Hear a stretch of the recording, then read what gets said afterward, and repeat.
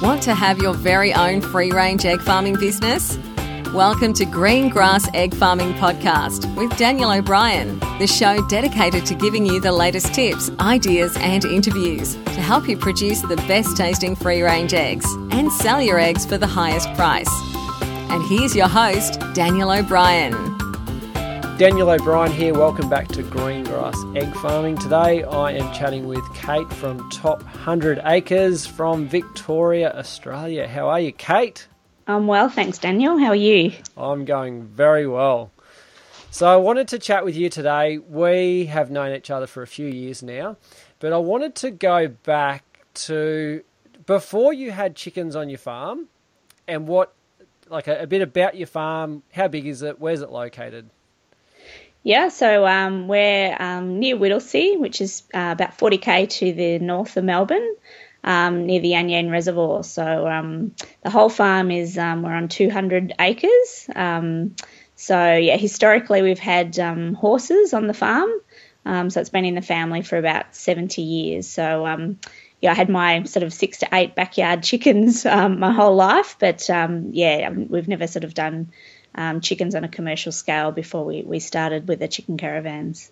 Okay, so how long ago was it now that you got your first lot of chickens? That was more than 6 chickens. Like, how long are we talking? So it was 2013.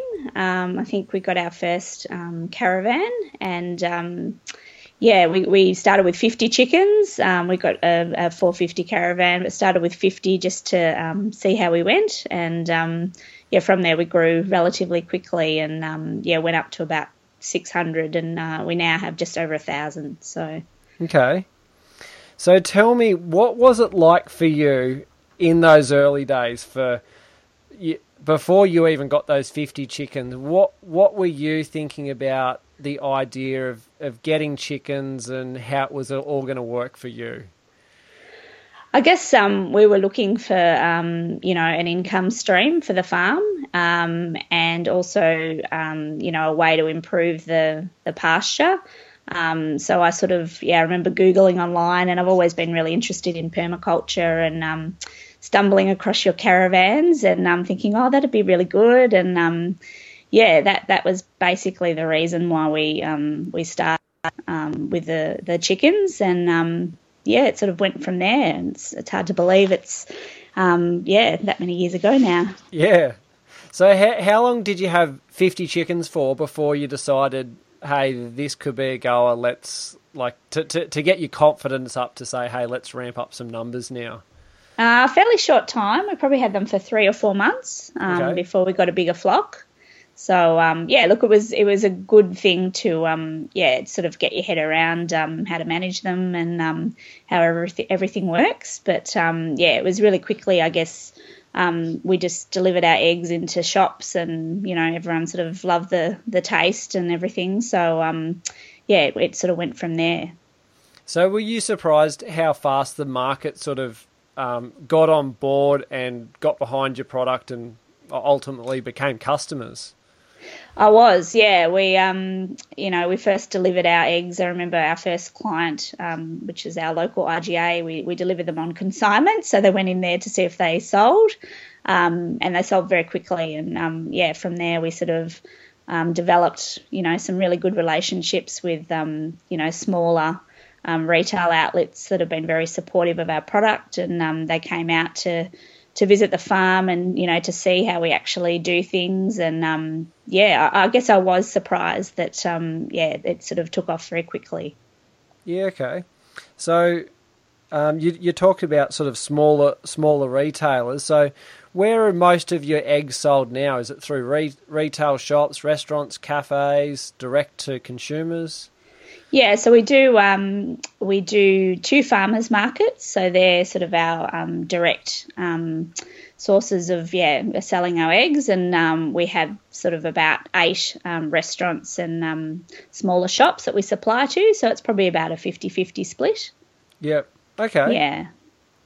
Yeah, right. So on the farm now, you've got about 1,000 hens. What are some of the other activities or livestock or crops that you also have on the farm?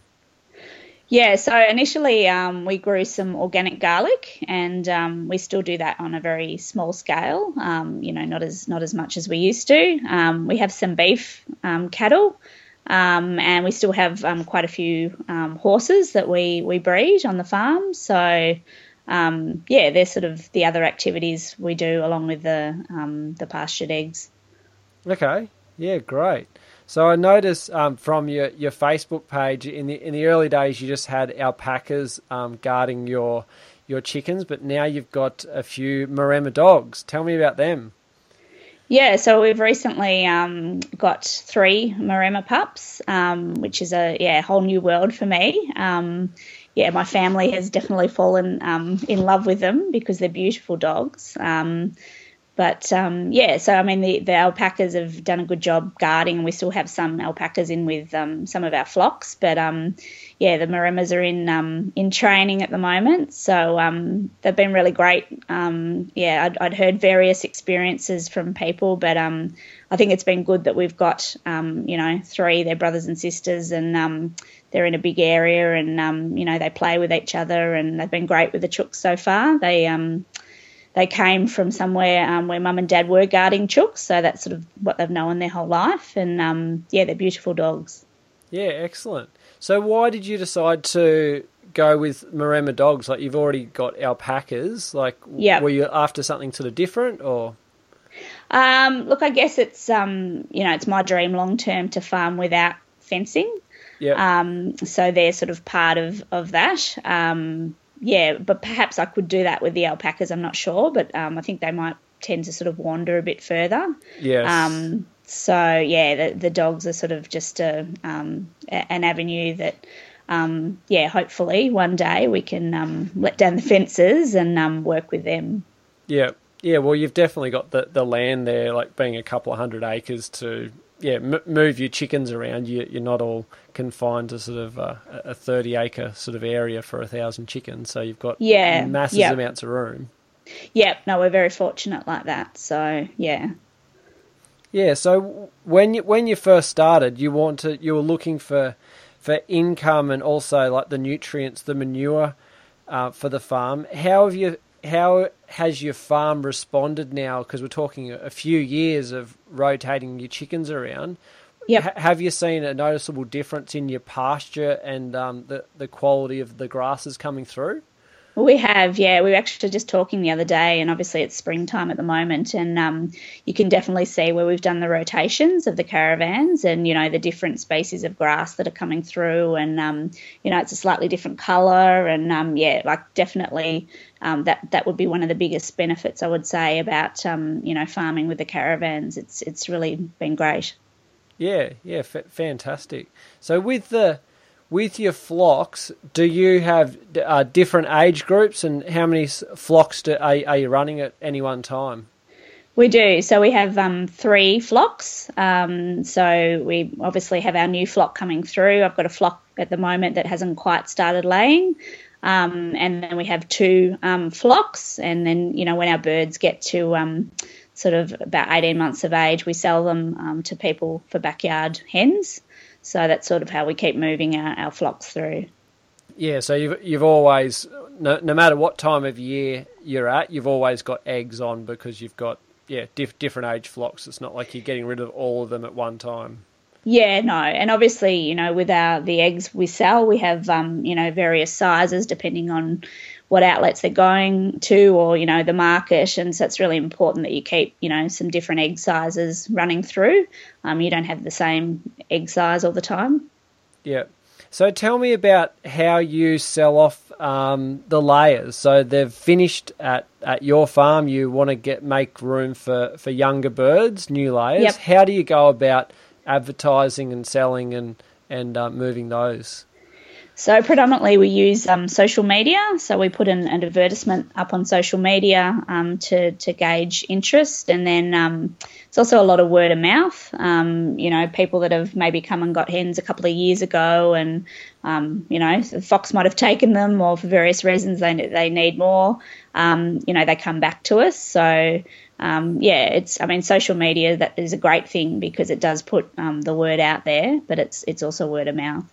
Yeah, so these are just people, are they sort of on a suburban block, or are they on a small farm? Like, who are the sort of people that buy sort of your older hens? Yeah, it's typically suburban block. There are a few people on, small acreage that, will take larger numbers, like, 10 or 20 birds. But typically, your average person will take 3 or 4 hens for the backyard.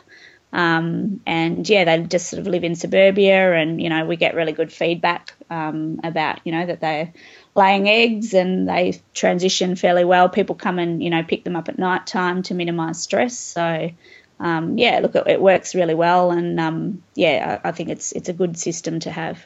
Yeah, and they're really getting good value and a quality bird, because it's been out in the field, in the sunshine, on pasture, living a great life, and then it's going to someone's backyard, opposed to, it's not like it's been locked up in a shed all its life and you put it outside, it's like going to die of heat stress or something. So yeah, absolutely. I think people see that they appreciate that you've looked after the birds, and like, it is good value for money. That if you go and buy a new bird, some of them are $30, $35 to buy. So yeah, no, it's good. We get quite good feedback.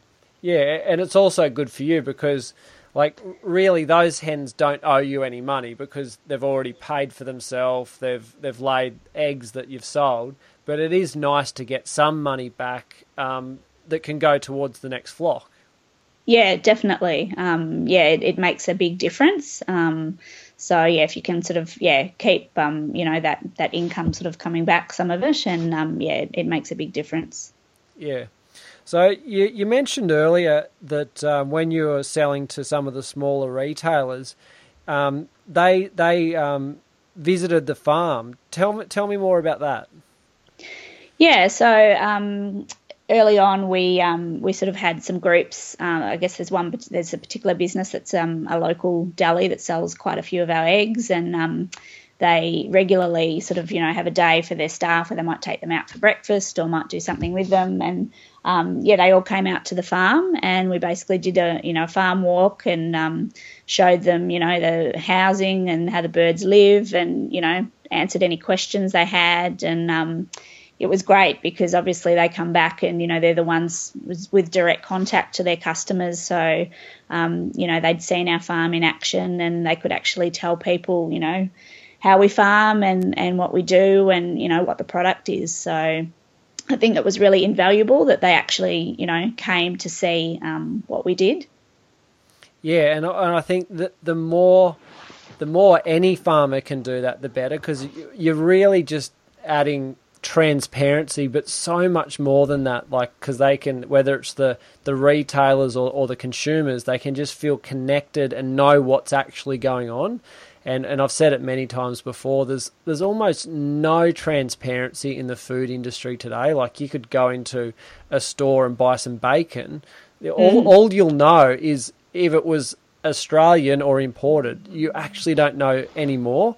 So to be able to be happy to open up your farm to say, hey, come and see, all those people have a connection, because it's not like they just heard about it. But they've actually walked on the pasture, seen the chickens, seen where they live, where they lay eggs.